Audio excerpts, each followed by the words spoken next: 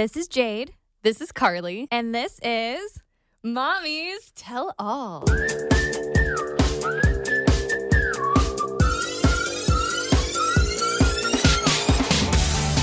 Hello there, Jade. Hey, Carly. And hey, everybody. Welcome to Hello, everybody. Mommy's Tell All. What is this, episode 10? I'm losing track. Are I we know, in the double I am digits? too.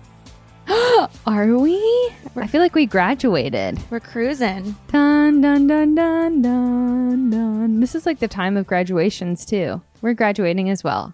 Makes me feel youthful. We'll go with that. Oh, no.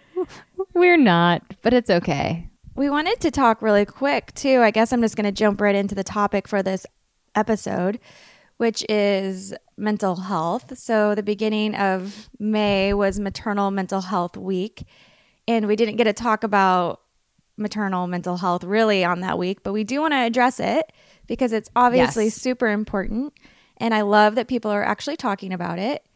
And finally. Yeah, and today we have a guest who is a maternal mental health psychiatrist who's here to talk with us, and it's a pretty I think it's a pretty casual conversation we have with her. It's not like a typical interview where she's giving us a lot of like educational information, but it's more just her talking to us as humans and as moms. And kind of just telling us that what we feel is sometimes perfectly valid, or most of the time perfectly valid, because being a mom is super hard and it does affect. It's the hardest thing ever. Yeah. And I mean, obviously it's the best thing ever. It is the best thing ever. If we talk about reality, there are a lot of women out there facing challenges and struggles and even mental illness. That is a fact. Mm-hmm. Well, and it affects every single aspect of your life. I mean, there's not a room that you walk in that you don't, sometimes feel super overwhelmed, whether it's at work or at home or at the grocery store or, with your friends. I mean, being a mom, it's the best thing, but it makes you exhausted. It makes you feel tons of emotions that you've never felt before. And it makes you, feel so, like a totally different person than you felt before. And sometimes that gets incredibly overwhelming and you don't really know how to navigate that. Especially that fourth trimester, right after having a baby. Absolutely. It's really that navigating through that, especially I know each time you have a baby, it's totally different. But as a first time mom, when you have no idea exactly what idea. Yeah. Yeah. But I do want to share, I found this article and I want to just read something from it because I feel like this is really important to share. But it says, more than 1 in 10 women develop a mental illness during pregnancy or within the first year of having a baby. And 7 in 10 of those will hide or underplay the severity of their perinatal illness. It says, those aren't small statistics. There are lots and lots of women living with mental illnesses all around us. Even if you think you don't know a mom who has suffered from postnatal depression, anxiety, OCD, I bet you do. I bet they're just one of those 7 in 10 playing it down. And I definitely think that's so true because we often put ourselves last as moms. It's like, where do I even start to talk about how I'm really feeling? And Are my feelings bad? Are my feelings wrong? Does that make me a terrible mother? And so it's something that I think we feel like we all need to be perfect moms. We have to be the perfect mom, and we have to have like our hair done and our makeup done and our cute little letterboard Instagram posts. You know what I mean? Yes. And here I am. Yeah, totally. And then in reality, here I am sitting on the couch, hair in a bun, 5 days, haven't washed it, no makeup, being just disgusting if I really think about myself, because some days are really hard and I don't want to do anything. Oh, yeah. I that's me too. Yeah. Some days it's so hard to even just get off the couch and play with your kid because you're so exhausted.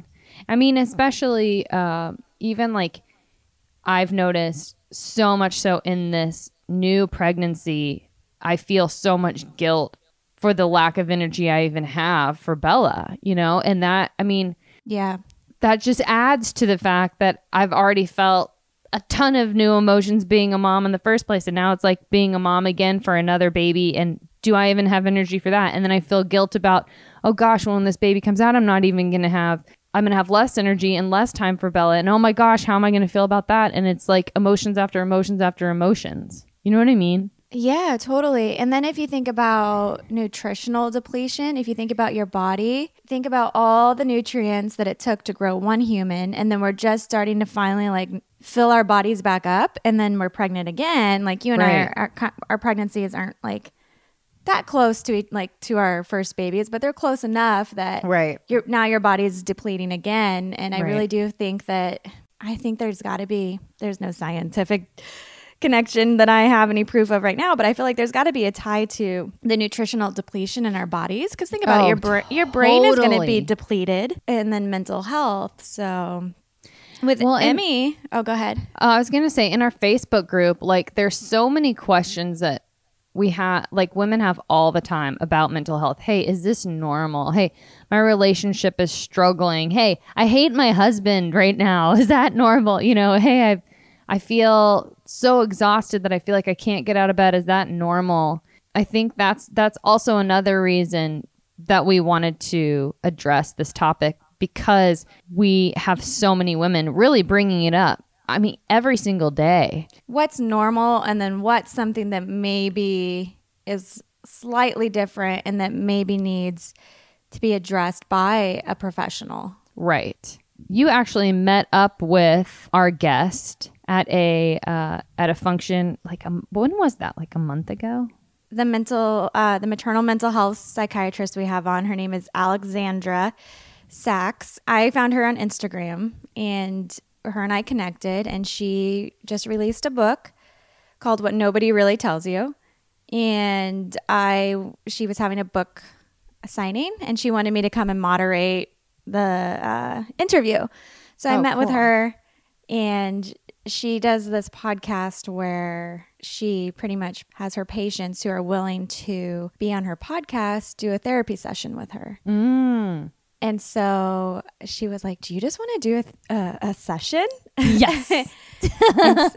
And so I was like, I'm not going to say no to free therapy. Everybody Right. everybody can benefit from therapy. So I ended up talking to her, and it was amazing. And That's it felt so really cool. good. And I kind of had that, I feel like what maybe is like a therapy high afterwards, where I was like, oh my God, I feel like such a load off my shoulders. But then I had a vulnerability hangover afterwards, and I was like, oh my God, I shared too much, So it's such like a interesting variety of emotions I felt. But I was really glad I spoke with her. I'm really excited to get her on and have everyone hear all the brilliant things she has to say, because I feel like there's just so much helpful information for all of us on all varying levels of mental health. Yeah, and she's a very warm, funny, empathetic therapist, and I feel like that's really important. And she's a psychiatrist too, so she does like prescribe medications and diagnose. She made me feel very comfortable, so I feel like that's something, if you're out there looking for a therapist and you don't feel comfortable with your therapist, find somebody you do, because Totally. she was amazing. That's awesome. Well, when we get back from the break, we will have Dr. Alexandra on to talk to us. And now it's time for our segment, Jade and Carly pay for Emmy and Bella's college education. I think most moms can relate to me when I say that morning time or morning routines can be super hectic. The minute that I pull Emmy out of her crib in the morning, she is on the go. She is ready to eat. She is Right. on me about it. And sometimes it's just easy for me to just grab the first thing I see for breakfast, which isn't always the healthiest. And that's kind of like, when's the last time you ate breakfast that you felt good about? Not a bowl of sugary cereal you inhaled before running out the door. And I'm talking about a breakfast that's nourishing for your body and your children's bodies. My breakfast has been completely transformed ever since we started eating Daily Harvest. It's ready in 5 minutes max. I have a real organic fruit and vegetable before I've even finished my morning coffee, and so is Emerson, which makes me feel like it's a mom win. I am obsessed with a chocolate and blueberry smoothie. It has organic blueberries, organic kale, organic spinach, organic maca, and organic cacao. Is that how you say it? Cacao. Cacao.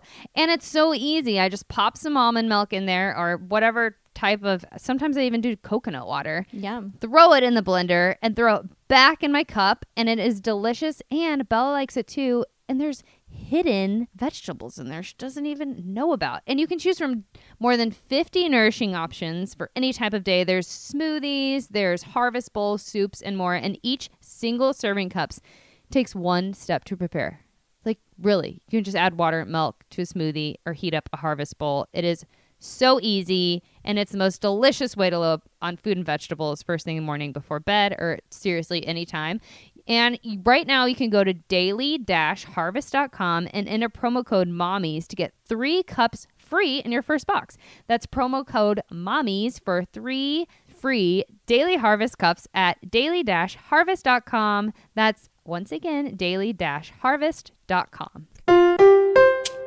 You guys, we want to tell you about this really cool cookie company called Bang Cookies, a luxe, all-natural, organic cookie company from New Jersey that was created to be an antidote to boring, unsatisfying cookies. Bang Cookie uses all organic ingredients sourced from local vendors, and they work tirelessly to make the best-tasting cookies ever. In fact, they spent years perfecting their signature sea salt chocolate chunk cookie, which is perfect for pregnancy cravings. Oh, and for Evan and Tanner and anyone else who can drink. Bang just launched a line of alcohol-infused cookies. You should really order a box of Bang cookies for yourself and taste how good they are. You can even feel good about eating them because they use organic flour and butter from the milk of grass-fed cows. Bang cookies have been written up in the New York Times and featured on the Today Show and CNBC. They ship nationally, but if you're a Mommy's Tell All listener in Hoboken, New Jersey area, Bang Cookies will deliver warm cookies to your door in about an hour. For the month of May 2019, go to bangcookies.com and use promo code MOMMIES for $10 off all your orders of 6 or more cookies. And shipping is free. All right, everybody. So we have Dr. Alexandra Sachs with us today. She is a maternal mental health psychiatrist and reproductive psychiatrist. And we're so excited to have you, Alexandra. Thank you for joining us. Thank you so much for having me. I'm really excited to talk to you guys and love your show. Thank you. Thank you. That's so nice. I was telling Jade the other day, I know that you guys got to meet up, and I was so jealous that she got a mommy session. You guys just had such interesting things to say. So it was really nice, actually. It felt so cathartic after I left. I was like, I feel so much better. That's so great. Even though I didn't go too deep either, but it just felt great. Yeah, I mean, I think that's the power of these. You know, we call them motherhood sessions on our podcast at Gimlet. It's like sitting down and just basically talking about what you're going through, describing it. It doesn't even have to be your deepest, darkest secrets, but I think they're just the things that people feel are hard or maybe like not sort of pleasant or pretty to describe. But so we think they're kind of like a big deal, but they're really so universal. So Jade and I were just simply talking about her older daughter adjusting to the new baby and just feeling both happy about the arrival of the new baby and sad about sort of the time alone with Emmy. And that is like so straightforward, so common. And yet I think it's still sort of surprising for people to discuss anything negative around a pregnancy or new parenting experience. It's just still so taboo. So I think that's what these stories are opening up for people. Like, wow, what I'm going through is actually quite common. It's not postpartum depression. It's part of the adjustment. These are complex transitions for all of us. And it was so wonderful, Jade, that you just kind of like shared what you were going through. And I think it resonated with so many people who are thinking about transitioning to bringing a new baby into the family. Thank you. Yeah, it's funny because I felt good afterwards, and then the next day I had a little bit of a vulnerability hangover. I was like, whoa, I shared a lot with a lot of people, but that's also why we do our podcast. We want to connect with women, and like you said, like there are things that are universal. We all may have a different experience with it, but we all have feelings that are difficult when we're moms. And so, yeah.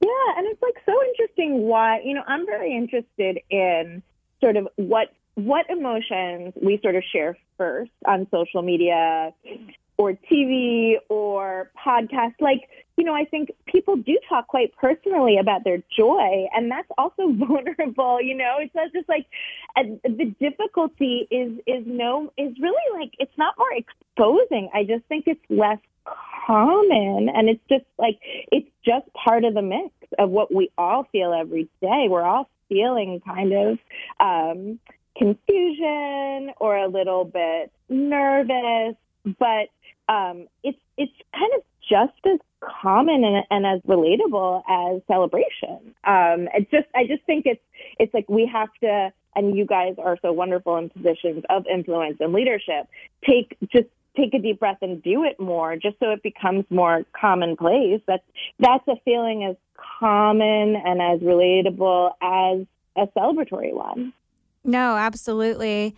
I feel like if we're only sharing the joys, which is great, and we should totally soak those in, but then we're putting pressure, especially in a social media age, that we can't share the honest, I don't want to say like negative, but just like the difficult parts that we judge ourselves about. Like, I feel like we're already putting pressure on ourselves to be these perfect moms.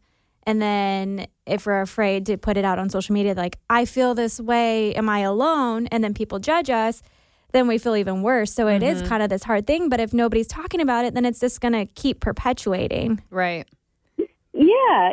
And I guess like I'm kind of curious about what you guys think that judgment is about, because it's sort of like, I don't know. I feel like moms are under so much pressure, like you said, to be perfect. And I think, there's one thing is sort of sharing it with your peers and your friends and other women and your partners. And it's a totally different thing to talk about it in front of children. So like, of course, kids need emotion to match where they are. And it's like, it's great to be with them and comforting them when they're upset. But otherwise, yes, to lead with positivity around kids always, right? But this is like separate.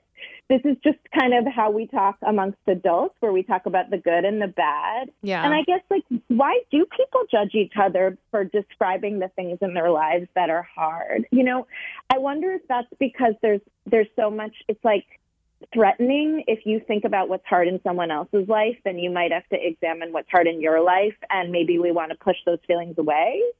Like, where does it come from to judge another mom who's sort of maybe feeling a little bit weepy about this? Like, that's not a flaw; it's just a feeling.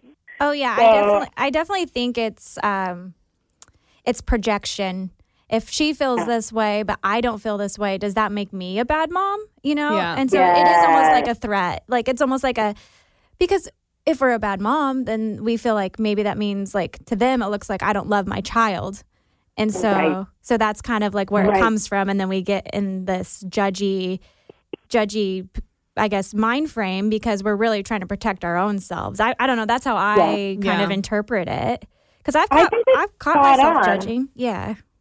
Yeah, I think that's spot on. And I think it's like, because there are so few, quote, right answers to parenting, like, we're all just figuring it out as we go along. So you want to keep building your own confidence, which is like, okay, that choice was right for me. That choice was right for me. But before you know it, it's like that choice is the best one for everyone. And it's sort of like how people, I think, boost their own confidence about their own parenting style may come out in judging someone else's, because you're like, why did they do it that way? Maybe I should be doing it that way, is the way I'm doing. But yeah, Jade, what are the moments, like, I'm curious if anything comes to mind where it's interesting to say that you've caught yourself judging other people. Like, do you think it is related to the things where you're sort of like, do I do it the right way? Yeah, I mean, I can't think of like specific instances, but I've definitely judged a mom in public for sure, where I'm just like, I don't even know. Like, I can't even think of anything right I now. have one. But Carly's got one. I felt bad for doing this, but I remember, I think maybe I talked about this before, but I was in Walgreens one day and there was a mom and she was pushing a cart she had a like probably 5-month-old in a car seat, and then her kid was running around. I'm guessing he was like probably 2. And there were a bunch of like socks in a bin in the middle of Walgreens. And the kid was taking the socks and throwing them all over the floor. And I'm looking at this mom who isn't telling her kid to stop. And I kind of, I'd kind of looked at him and then I looked at her like, are you going to say something? And then she looks at her kid and she says, you know that we don't throw like things in a store all over the floor. We have to pick them up. And he just looks at his mom, and then they just walked off. And the kid didn't pick them up, and the mom didn't pick them up. But then I kind of felt bad because I also didn't pick them up. But I was like, like, how should I be feeling right now? Because I remember thinking I don't want to mom shame her right now at all. Right. Or even having those thoughts. But like, that wasn't to me the right way to teach a child. So I was just having this really weird moment even within myself because I'm so anti-mom shaming, and I caught myself in that moment doing it. Yep. And then I was like, how would I do that differently? But also she had this 5-month-old baby sitting there, so she couldn't really leave the 5-month-old sitting there to pick up the things. But then I don't know. Yeah, exactly. No, I think that's so empathic the way you saw it from like every angle. And I think what you thought, which is like, maybe I could pick them up, is kind of a lovely impulse. Not because we all have to go out like cleaning up other people's children. I'm feeling guilty now, though. I should have done it. I should have. No, but I think you weren't sure, and who knows what you were rushing off to. But I think it's just like, I think when in doubt, offer support. Like when you're feeling the impulse to judge.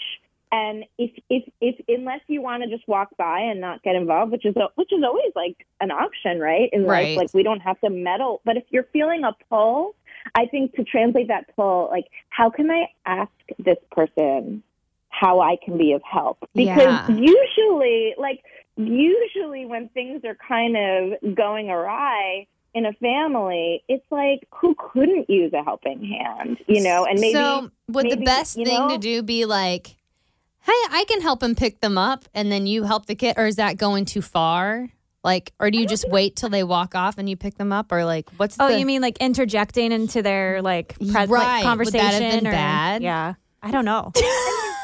I don't think there's any one right or wrong answer. I mean, I think there are people out there who would be like, never meddle in someone else's day. Like, don't get involved. But I don't know. I feel like part of this sort of speaking out and shame reducing is creating more community. Yeah. I think there are lots of different ways to do that. I think, you guys talking about like a difficult moment is one way of creating community and normalizing. Another way is with someone face to face to just be like, hey, how are you doing? Like, do you need a hand? I think just super light touch like that with a mom, like, anytime, I live in New York City, so I sometimes see moms with strollers kind of dealing with the stairs on the subway. Oh. That's like an easy one because, they physically need a hand. But someone might be like, oh, would they think would they find it strange that I'm offering to carry their baby? Like what if they think I'm going to be dangerous? But like, it's always,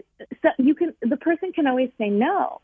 But just to sort of give everybody the benefit of the doubt and say, do you need any help? Can I give you a hand? And they can always say, no, I got this. And then you can walk away. But it's simply just saying like, we can make more community in our culture, and it can be positive community. And like, let's see if I'm going to spend the time sitting and watching another family, then maybe I have the time to just offer, to be a supportive resource, or like it's also okay to observe and do nothing because it might just be an opportunity for you to be brainstorming what kind of a parent you want to be. And that's also fine to be like, I think it's really important. Like when I see other families dealing with it this way, it shows me that I want to deal with it that way. And, that's also an opportunity to just grow and reflect and collect data in your own mind. And it may not be necessary or even appropriate to like get involved with someone else's, family while you're just kind of learning about yourself and observation, you know? So Yeah. there's so many different ways to handle it. And I think the only rule is that we should try to do our best to not put down each other, you know? So I think the mom who's like, I can't believe you are bringing your child out without a hat, or I can't believe you're letting your kid act that way in Walgreens. Like, that's the only thing you really shouldn't do, because, you know, that's just like, there's no way that's not going to make someone feel bad. Right. I have a question. Yeah. What about the women or moms out there who are dealing with judgment from family members? Because that's like a whole nother level. It is. Yep. So I was just running a group yesterday, and I also talk to people about this stuff all the time for my podcast, where this came up, where it was a woman was describing that she had a birthday party for her son. And her family was there, her sister and her kids and her mom and her brother and his wife and their kids. And this woman and her sister both work outside the home, and the brother's wife doesn't. And so in this moment it was like a toddler's, like a 3-year-old birthday party. So the kids were getting a little bit wild, or there was fighting over Legos or something that would happen at, of course, you know, something would happen at any 3-year-old's birthday party. But this mom felt that her sister-in-law was saying, you know, like, that would never happen at our birthday parties, because her implication is like, because she has more time as a stay-at-home mom to plan the parties and to like teach discipline and behavior, her kids are better behaved. So she was like, whoa, you know, what do I do? Mm-hmm. Because that's the vibe I get. And it was a really interesting question. And the first thing I asked her was, well, are you sure that she's communicating that directly to you? Because maybe this is part of your projection. You know, I think in terms of the moms working in the home versus moms working outside of the home thing, I hear from women on both sides that they feel insecure. And so maybe a mom who works outside of the home is seeing a moment of chaos at her child's birthday party and is like, oh, that other mom is judging me because she's a stay-at-home mom and she thinks that I don't put in enough time to sort of teach my kids good behavior. But maybe the mom who doesn't work outside the home is like, I think those other women are judging me because I don't have a career. And so I want to talk about, you know, my all I've learned in terms of parenting approaches and discipline, because I want to feel good about myself in this birthday party with other career women, because I feel like less valuable because I'm a stay-at-home mom. Like, I think so often these judging each other moments are based on people trying to speak up and build themselves up. So whether it's a stranger in Walmart or whether it's your sister-in-law, I think if someone is saying something or giving you a look that makes you feel judged, I think to ask yourself, if they're bringing that negativity into the room, they're probably feeling negative about themselves. 100%. Or is there something that I'm feeling negative about myself, or a worry or a question, and I'm like seeing it in the look on their face, but maybe that's coming from my insecurity. And, you know, I think you can always like ask questions of people, you know, just like you can ask in Walmart, how can I be of help? You can always like ask someone, you know, is there something you're thinking that you would offer as a suggestion to me? Like, or am I reading into it? Like, you can always ask another mom what they're thinking. But that's so healthy. Lead with the affirmative. Is there something on your mind that you wanted to share? Like, or is it just me? I mean, that always gives someone the opportunity to clarify a miscommunication, or to say like, yeah, I was thinking maybe like if you put the Legos, like if everybody got a pile of the same size, that would help. Like, and it might be a great suggestion. You might be like, oh, I never thought of that. Yeah. You know. But I think it's just like giving each other the benefit of the doubt and leading with positivity, even when someone is maybe bringing negativity into the room, to be like, oh, were you trying to be helpful? You know, like turn it around to the positive. And And I think it's all about creating supportive community. And when you lead with the positive, you're going to get a positive feedback loop from your friends, from your family members. Because I really do think women, at the end of the day, want to support each other. They don't want to tear each other down. Right. I mean, we all talk about it, how we all, like moms supporting moms. It's kind of like this trend in a community. It's kind of a movement that's out there, but yet we all still judge each other. And I think we do it to other people when we don't even realize it. Totally. Yeah. I guess that's what's great about mine and Carly's relationship is we parent not like crazily, like huge differences or whatever, but we parent differently. Yeah. And our experiences have been pretty different. Mm-hmm. But we're lucky that we have each other because her and I can sit down and have conversations and hear each other out.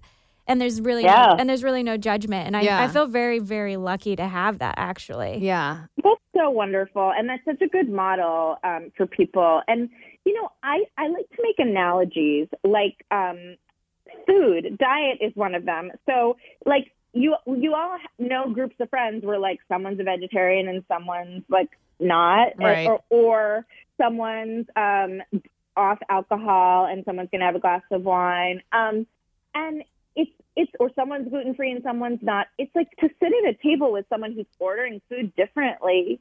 You both want to share a meal together and order and enjoy each other's company. We understand that we don't have to eat the same in order to respect each other, know that person's making the right choices for them.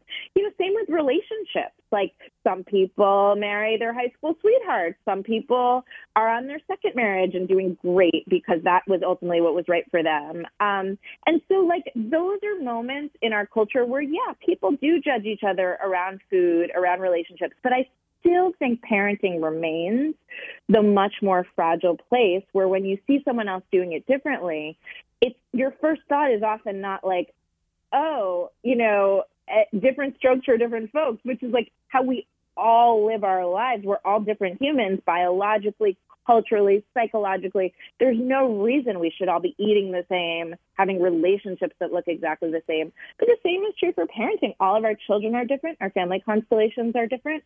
And our personalities of what feels right to us are different. Diversity is a good thing, you know? So I guess it's wonderful that you guys can celebrate that in your friendship.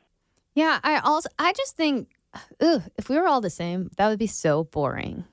Would you know? Even like one of my friends, Heather, the other day texted me. My friend Heather is very like outspoken about lots of things, but that's one thing I love about her because she's so passionate and she gets on all these like, you know, arguments about all of these different things on like Facebook with all these people. And she sent me a message and she said, I hope that you are never offended by anything that I say when it comes to like vaccines. And I was like, Heather, one thing I love about you is how passionate you are about things. And I love how different we are. I was like, I would never be offended by anything you say. I was like, I love you for being exactly who you are. And she was like, thank you so much for saying that. But it was also like a beautiful thing for her to come to me and be like, hey, I know we think so differently about topics, but I don't want it to affect our friendship. It won't, right? I just, And Jade, you know, Jade is like the warrior who goes through birth with no drugs. And I'm like, give me the drugs, give me the drugs. And she breastfeeds forever. And I breastfeed for like a couple months and I'm done. And we both like are so supportive of both of those things, you know? Yeah.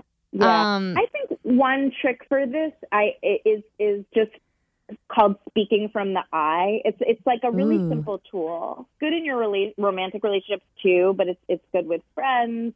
And it's basically saying what you need. So I feel this way about what I want with medication or not in my birth. This is my approach to breastfeeding. Like, I think with sleep, this really works well. And so to be really, really sensitive when you're talking about your own choices, to remember to use the word I. That's so true. You know, and this is true in relationships too. Like, let's say you're talking to your partner about, well, like Jade and I talked about, like, I am feeling a little weepy around this second pregnancy, even though of course we want this baby. Like for me, it feels also sad about ending that time with Emmy. And so that might be different from how her husband feels. But if she's really careful to speak from the I, then he's not hearing her say, this is the right way to feel. You're wrong because you don't feel that way. You know, just like I like to be vegan. I am gluten-free. Just it has nothing, when you talk about yourself and speak from the I, you're actually not talking about anyone else. And so it's up to all of us that when other people are speaking from the I, to not make it about us. Right? It's like they're not talking about us. They're talking about themselves, you know, and when we're speaking about our own choices, we have to be responsible to speak from the I. And that's it. I think that keeps things like really clear, but you have to be careful to not slip into this more universal language, or saying, you know, getting into the you. You got to keep those boundaries of respect up for other people too. Yeah, maybe that's what works for us, because we both kind of share our own stories with each other, and it's always like, your turn, not my turn. And we're never like, I don't know, it's kind of like the I perspective. Yeah. I don't know. Yeah, but you need to walk in feeling solid. Yeah, you need to have good self-esteem to speak from the I. You know, it's like you have to feel okay being different from others if you're going to speak from the I, because it might not be someone that the person you're talking to might not agree. They might love you, but they might not agree, you know? So you have to kind of work on your self-esteem, I think, if you're having trouble speaking from the I.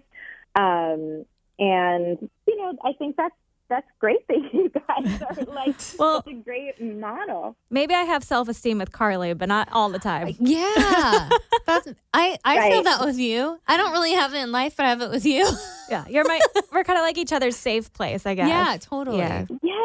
Well, that was what I was actually just thinking. I was like, what's a good advice for people who would say they struggle with self-esteem? And I would say, talk about the stuff around people who make you feel good. You know, you don't have to talk about this stuff. Like, if, you know, who doesn't feel anxious and vulnerable around parenting decisions? So don't talk about it around the people who make you feel judged. You know, if your sister-in-law is just always gives you goosebumps just because it's just kind of the nature of that relationship, then you can change the topic. You can talk about more neutral things and talk about the things that make you feel more sensitive around people who just are the most accepting people in your life, who you feel good around, you know, and it's not going to be everybody. Yeah. Nope. I guess you got to take that too. Not everybody is going to make you feel validated, and that's okay too. Right.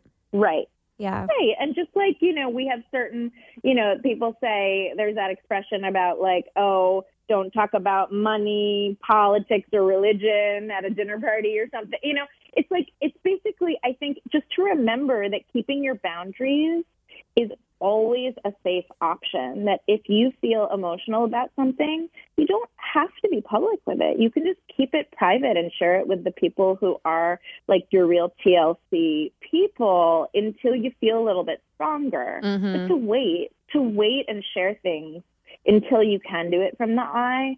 Because if you're feeling too fragile and you need validation, then maybe you first need to go to your friends who really just always boost you up and always make you feel like, you know, the response from them is going to be gentle. It's always okay to change the topic from parenting conversation. Like, if you just don't feel like you can handle it. Yeah. Because they just get emotional, right? They're kind of like, you're talking about your own children, but you're also talking about your own emotional history, right? Every parenting conversation is sort of a conversation about the family you come from. And that's where these things can actually just go really deep, really fast. And that's really what I've been learning from my conversations with women on the podcast. It's sort of like whatever we're talking about, whether it's parenting after divorce, or do you want to have a second child, or a fertility story, or a breastfeeding story, or a back to work story, there's a lot of the sort of inner layers of the feeling have to do with like, well, when I grow up, I thought this. When I grew up, I thought this or saw this from my mom, or promised myself that when I had my family, I wanted to do this differently from what I saw. with my siblings. And so I think to just know that if you're feeling super tender and vulnerable, it probably is touching on something from your childhood experience, because that's our first family story, right? Like before you're a mom, you're a child in a family, and that's our first place we learn and develop these kind of more tender, sensitive reactions to things, because we're remembering what it's like to sort of see them from the other angle as children. So it's always okay to just take a step back and be like, nope, I don't want to talk about this right now, because some of this stuff can just be more connected to your private feelings. Yeah, no, I always use the word, especially with Tanner, like if something like that's happening, I use the word trigger. I think that's exactly what Evan says. Really? I'm very triggered right now, Carly. But it is. And that's when you kind of can notice, oh, it's something deeper. Totally. You know? Yeah. Yeah. That's exactly right. I think trigger, I think just pushing a button, like we all are made of sort of like a quilt of different memories, and some of them are just our more tender patches, right? And you never know when you're going to touch upon someone's button. Like something for you that's sort of an interesting topic of debate, or I read this article today, might for someone else be super, super sensitive because of their history. And they might not even know that they're feeling sensitive for that reason, but it's just like you're speaking from the eye whenever you sort of unintentionally press upon someone else's sensitivity button, to just say like, okay, to just take it as information and sort of take a step back and go back to your eye. Because we all, like, that's part of what is so beautiful about human relationships. We all have different stories. But that's what makes things sort of interesting and also complicated.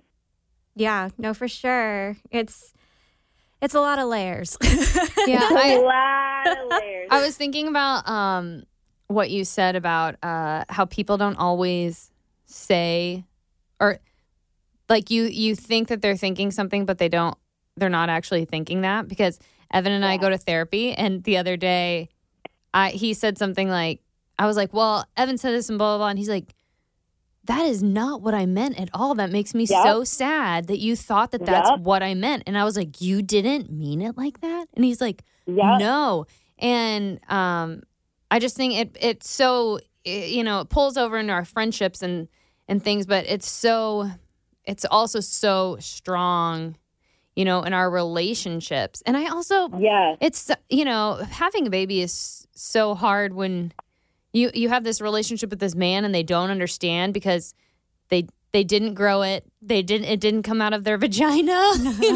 They don't understand the emotions that women go through because of the hormones and all of this. What would you say is the best advice for new parents when a woman feels very alone and the guy just doesn't really understand because he's not a woman? Yes. You know what I mean? Yes, I do. And I think there are all different sorts of reasons why people don't understand. I think some of them are related to the sort of basics of the physiology and the hormones and the physical experience. But just like you were talking about different female friendships between different mothers, sometimes you both delivered a baby and yet you still don't understand. That's very true. Experience, because even within pregnancies, they're so different physiologically, physically. Some people need to have a C-section for some anatomical reason. The other person wouldn't, just because their body is put together a different way. So it's like there are all different reasons why we can feel isolated in our friendships with other mothers, or in our relationships with our spouses or other partners or our own parents even. Going back to this woman yesterday who was feeling upset about her sister-in-law at the birthday party. She also felt like her mom and her sister-in-law had this bond because her mom was a stay-at-home mom. And so it's like there's so many different constellations of how we feel misunderstood. My first advice is always about self-care, because I think that so often these kinds of irritability moments where we feel more isolated, or where we assume that someone is judging us when maybe they're not, we're just kind of like our guard is up. I think that so often in new motherhood is related to physical and emotional depletion. Because it's just it's just kind of, everybody knows that when you're sleep deprived, you're more emotionally sensitive. When you haven't sort of done the things you need to take care of yourself, whether it's exercise, go to the dentist, get a haircut, have a moment by yourself to check your email. When you're feeling like there are just things that you're so behind on to just enhance or regulate your own basic wellness, it's very hard to be open-minded to other people. So when other people, it requires a sort of emotional durability and kind of calm in order to hear other people and not take things personally. Yeah, that's true. But when you're walking around with that empty cup, whether because you're exhausted or because you've been taking care of others so much and not taking care of yourself, it's very hard to have that generosity with someone else and be like, where are they coming from? What are they thinking? Maybe they didn't mean it. Mm-hmm. That requires, you can only do that if your cup is full and you're kind of empty. So it's kind of like you can't really interact with someone else if you're feeling super depleted. And so the first question when you're having feeling misunderstood is feeling alone is to say, like, how can I reconnect with myself? What do I need to do physically, emotionally, socially, intellectually, cleaning up my finances, figuring out stuff with my career? Like, what are the areas of my life that I haven't been taking care of for myself? And how do I sort of carve out space for that first? Then once I'm feeling a little bit more put together, then I can maybe look at my relationship and just do the work that's required to speak from the I, to say, like, listen, in my experience, just like, again, I mean, I keep going back to Jade just because we had that conversation, but it was like, if it's a difference between you and your partner, it's like, I'm pregnant, I'm feeling all these things, I'm feeling weepy, maybe it's my hormones. That's what I'm going through. I don't know if you understand. Maybe it's because these are my hormones and not your hormones, Mm-hmm. And I think to just tell your partner how you feel, speaking from the I, and to do your best to ask them for what you need. I think another really important tip is to set up your partner to succeed. So what I mean by that is to figure out what you need from them in order to feel better. That's so much more productive than just telling them what they're doing wrong. You have to tell them how to do it right. Right, which I will admit I have definitely been guilty of. And also, like, with the self-care thing, too, I feel like sometimes as moms, because I've been guilty of this, too, it's almost like a martyrdom. Totally. Yes. So I almost feel like I have to put myself aside because this baby needs everything from me. But then I almost live in this, like, I don't know if martyrdom is a word, but like I live like in this martyr mentality, and then my husband can definitely sense it, and so then he feels like, oh God, I can't even talk to her right now because if I say anything, she's gonna come at me with, like, look at all I'm doing, So right. It's kind of like this. It's hard to get out of that as a new mom too. I feel like it is, and then I think people really struggle with feeling guilty when 100%. They step away from their babies to focus on things for themselves. And I think the hardest things are the things that feel like they're not necessities. People will say, I can leave my child to go to work, but not to go to the gym. And I'm just like, wait, just because you had a baby, your physical health is no longer important. I mean, you need to exercise to maintain your physical health.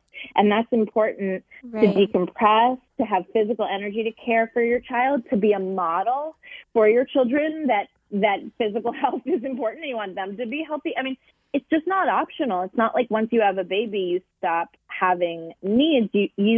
We as human beings will start to break down if we stop taking care of ourselves. Yeah, and you don't get a gold star if you're sacrificing everything. I feel like that's what I would tell myself is like, I'm putting so much I'm sacrificing so much. I get a gold star. Like, no, like take care of yourself. That's even better. What wall does that gold star go on? I don't know. My own mental chart. I think also as new moms, you try to do everything. You try to do everything yourself, and it's so hard to ask for help because you feel like as a new mom, you should be able to do it all. And it's such a vulnerability to be like, hey, I really need help right now. Like that. Yeah. It's just such a hard thing to even ask because I don't know. Like, as I remember at the very beginning, I was like, I can do it all. I can do it all. And then I was like, no, I can't. I'm losing it. You know? Right, right. Well, I think people assume that asking for help is a sign of weakness because I Right. think people feel, again, I think this goes back to your own childhood history. I think, everybody, whether or not it's a planned pregnancy or not, I mean, people have all sorts of feelings about motherhood, but no one wants to be a, quote, bad mother. And I think Right. that's because we all have sort of fears and wounds from moments in our childhood, no matter how beautiful our childhood was, moments where sort of our needs weren't met. And so you never want your child to feel bad. You never want your child to feel like they're not getting from you what they need. But Totally. you have to get help from other people. It doesn't have to always come from you that your baby is getting, cuddling and attention. It can come from other people, and it has to, because you have to step away and take care of yourself enough in order to keep having emotions to generously give to your child and to give to your friends and your family members, and particularly your partner. I think this whole expression of being touched out, have you guys heard that? Oh, yes. It's this thing that people talk about when they're kind of trying to describe all the factors that lead to people having less sex in new parenthood. And of course, there's physical recovery, there's hormones.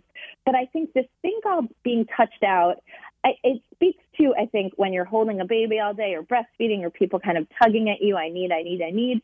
I think it's when your partner comes to you and wants to be romantic and you experience that as them needing something from you. Like, what if they're just wanting to give to you? What if they're wanting to share and make you feel good rather than asking you to take care of them?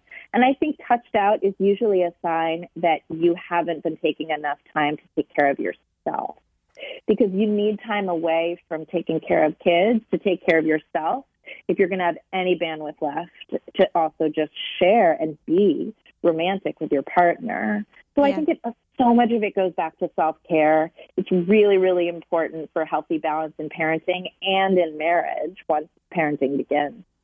Yeah, no, I think that's great advice. Like you said, I always have to tell myself this, and I talk about it on my Instagram a lot too, but it's just, you can't give from an empty cup. And so you have to fill yourself back up. And in doing that, you are actually enriching your child's life. And that's something I have to remind myself of, because I'm definitely guilty of that. I would like to ask you a question too about kind of on the other side, because we've been talking a lot about new moms, but what about advice for moms who have dealt with miscarriage or infertility? Yeah. So we talk about this in the book, and I talk about this a lot on my podcast. I was just talking to a woman who's I think her story is coming out in 2 weeks on Motherhood Sessions. She had such a hard time getting pregnant with her first, and had gone through several miscarriages and had a really tough round with IVF, and has a 4-year-old who's wonderful, but now her partner wants to have a second child, and she's just like, I don't know if I can go through it again. It was so grueling the first round. So I mean, it's so much more common than I think people discuss. Miscarriage is extremely common, fertility issues as well. And I think to just know that it's not a failure, it's not your fault. These are biologic events. So much about pregnancy and parenting, by the way, is out of our control. And I think that's scary. Like, we want to make a plan. We want to say, okay, I'm going to have my first and my second are going to be spaced out.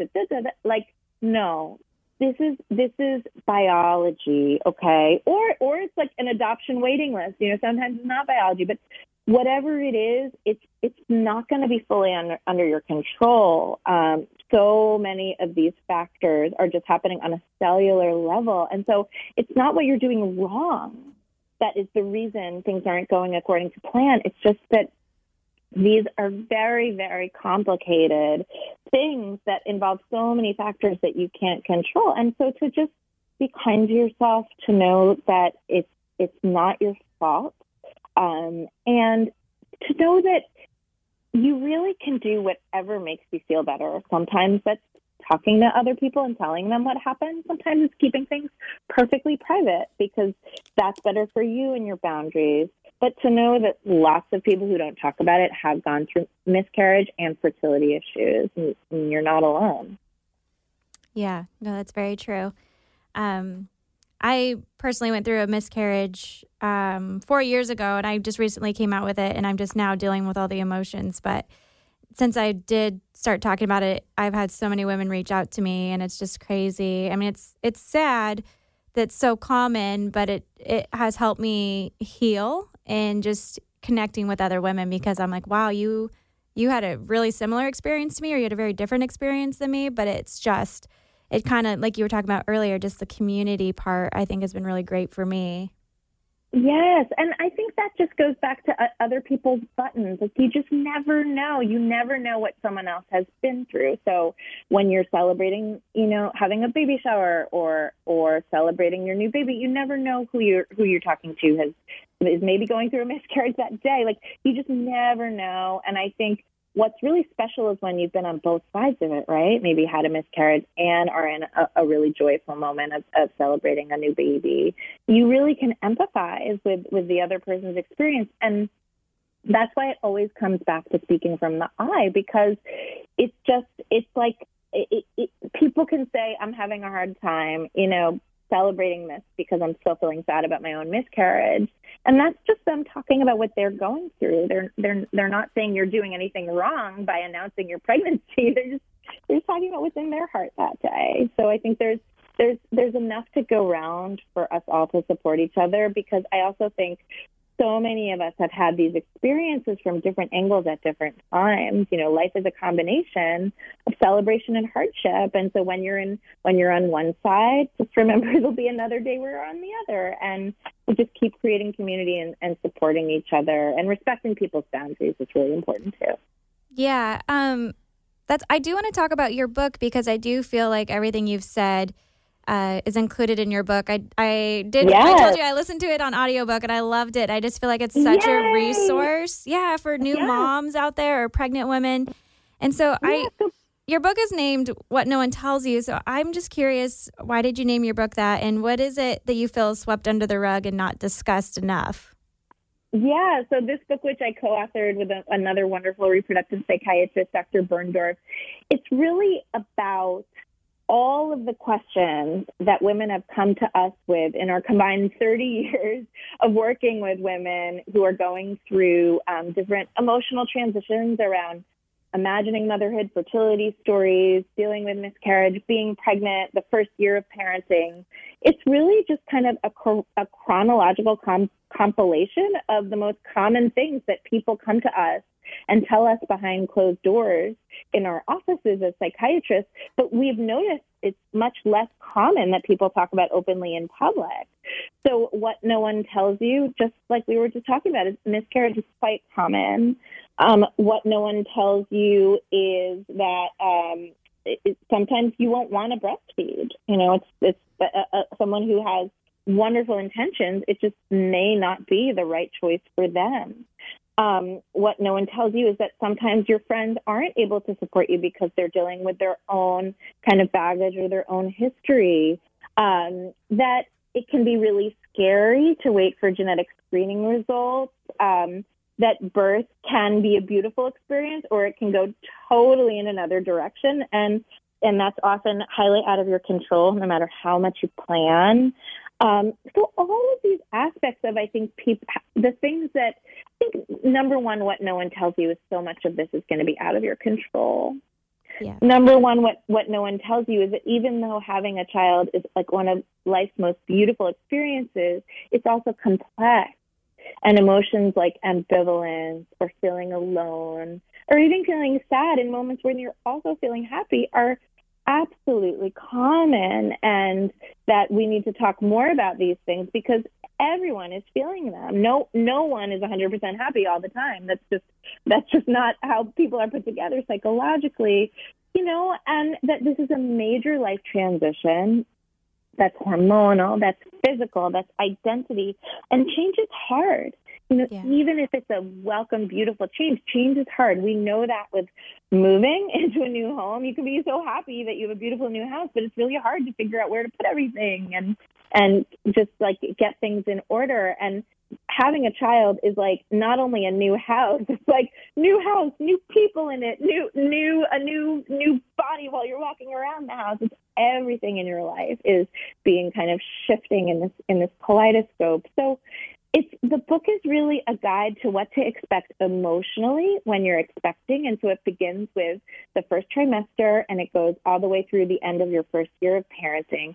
And it's just the most common things that people have come to us asking questions about that have been complex along the way, chronologically giving a guide to the wide range of natural normal things that people go through. And there's also one chapter on postpartum depression, but the majority of the book is not about postpartum depression. It's just about the wide range of complex experiences that people have. And there's so much out there that's about how your body changes or how to prepare for the baby and parenting guides. This is a guide for you. This is a guide for you in your head and your heart. And, it's just that it hasn't really been put out there by experts. So we're really excited to hear responses from people. And I hope to get feedback about like what people think we should add or change or, and I welcome people to come find me on Alexandra Sachs MD on Instagram or at my website to just give me feedback, send me comments. I love to learn from every mom's story. So the book is really just a beginning platform for a conversation to keep building on and adding to what no one tells you. And what did you learn and what did you wish someone told you? For us to keep continuing and expanding the conversation. Yeah, well, I appreciate, when I got your book and I started reading it, I was like, oh my gosh, like, why was this not created sooner? And so thank you so much for actually being an advocate for women and moms, because this book, it's a really good resource. And I feel like every pregnant woman should read it. Yeah, my pleasure. I really am hoping that it's helpful, and it's so wonderful to hear from people that it is a useful resource. So I'm really hoping that we can keep, both having postpartum depression advocacy, but also keep talking about the wide range of natural transition that has nothing to do with mental illness. That's really just about human development and human psychology. That's really what the bulk of the book is. Yeah. So I'm so glad that it's feeling useful to you, and I love to keep learning from women about what they're going through. Yeah, absolutely. And everyone also needs to check out your podcast, Motherhood Sessions, because it's just so insightful about so many women and their struggles and their strengths. It's just necessary to listen to. Yeah, it's real women to sharing their real stories. It's really raw. Like when I listened, I was like, whoa, this is raw. And it also takes a very good podcast host to get to the rawness of people, I must say. Thank you. And I think the book and the podcast are really different. The book offers practical advice and information, and it's a really helpful guidebook for anyone who's pregnant or thinking about getting pregnant or is a mom in the first year, the early years of parenting. The podcast is a place to just go and feel less alone. You're hearing other women's stories. And I think what the feedback I'm getting is that so many people are saying, wow, I can't believe that what that person's saying, it could have come out of my own mouth. Like, I've been having a lot of those same emotions. And so its podcast is Motherhood Sessions at Gimlet Media, and the book is What No One Tells You. And I'm hoping that they're helpful in all different ways for all different people. And I'd love to hear from moms out there about what you think and how to keep using these resources to be even more helpful and supportive to women. Yeah. Well, thank you so much, Alexandra, for sharing with us today. I know our listeners are going to love this episode. I do want to let you leave your Instagram again, just so for anyone who's out there who's wanting to connect with you can find you. Yes. Please come find me at Alexandra Sachs MD. I'm on Instagram. I host a supportive community for women and moms, and try to share something every day that's either educational or inclusive, and encourage people to share comments and questions, and I'll write back. And oftentimes people want me to share those responses with the whole group, because we're all kind of learning and supporting together to use social media for social good. So please come find me there. Thank you. Yeah, thank you so much for all you do. We appreciate Thank you. guys. Yeah. And to you, thank you for having me on your show and for course. being such wonderful advocates for sharing and talking about all the good stuff and all the hard stuff too. And now, another installment of Jade and Carly pay for Emmy and Bella's college education. You guys, spring is here.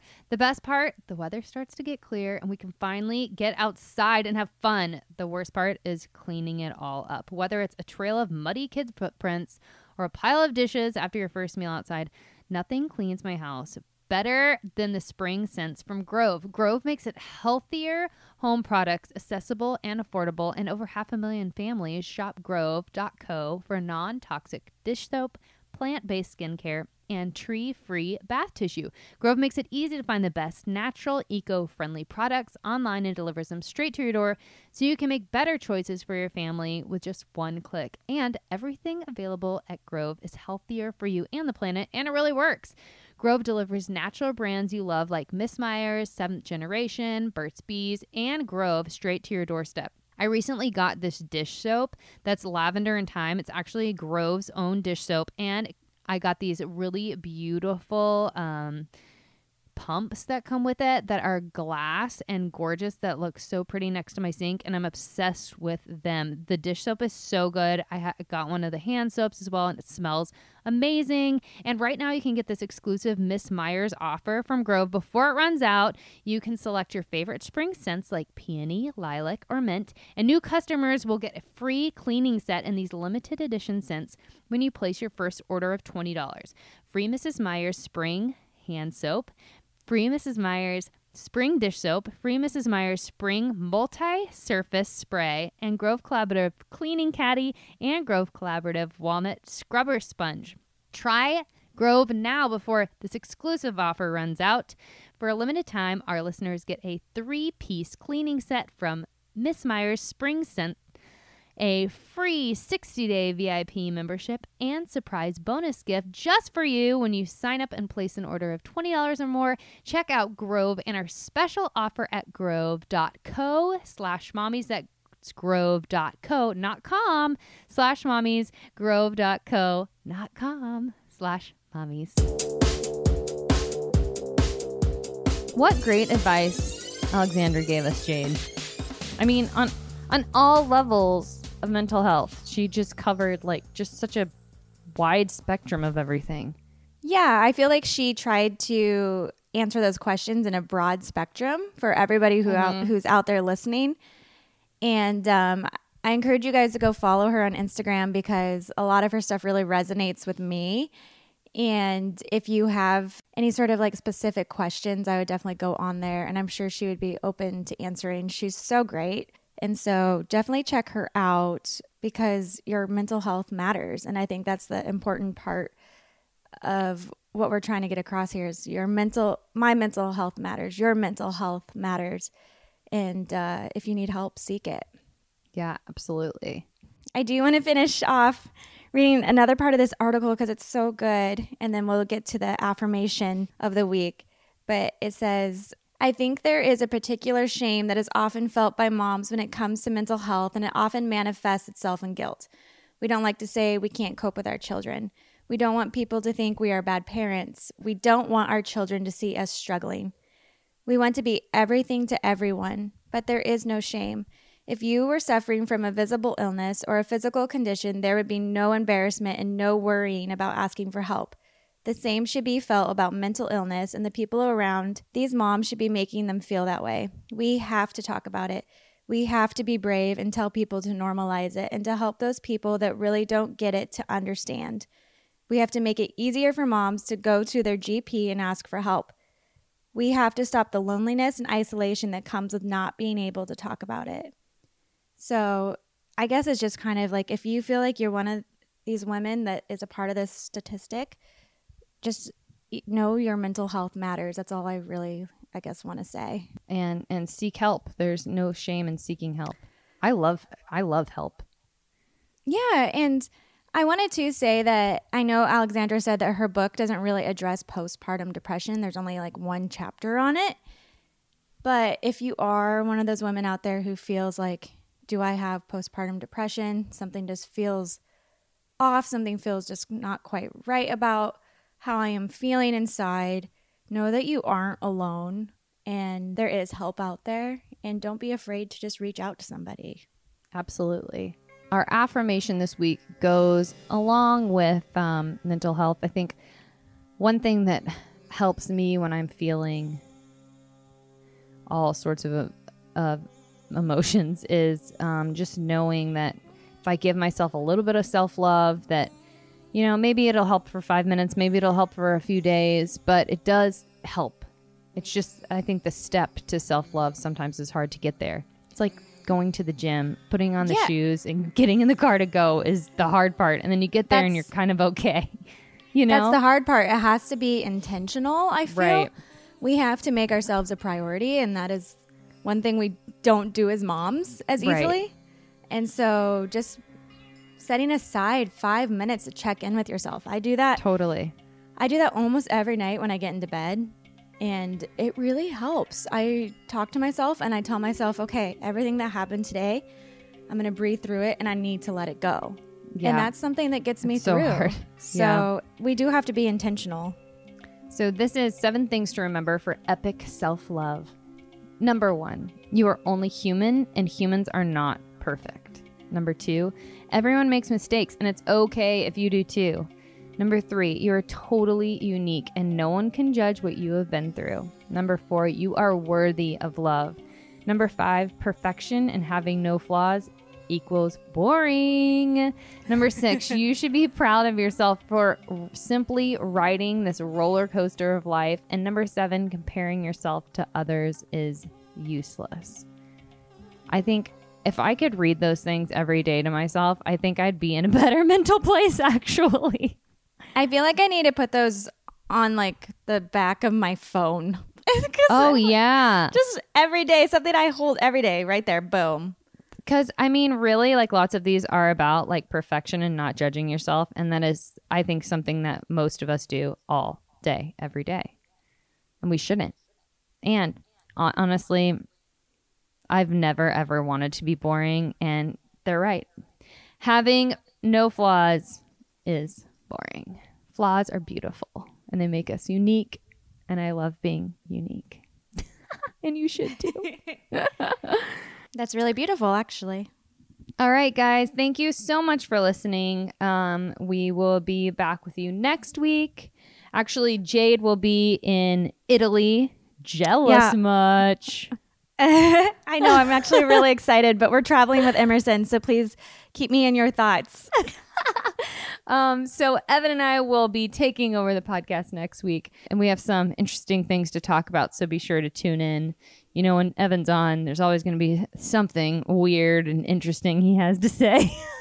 I'm intrigued to tune in. I'm like, I need to listen to this. I want to know what you guys say. Yeah, I mean, everyone should tune in because we have some interesting things up our sleeves. But thank you so much for listening, and we will get back to you next week. Bye, guys. Bye. From the Westwood One Podcast Network.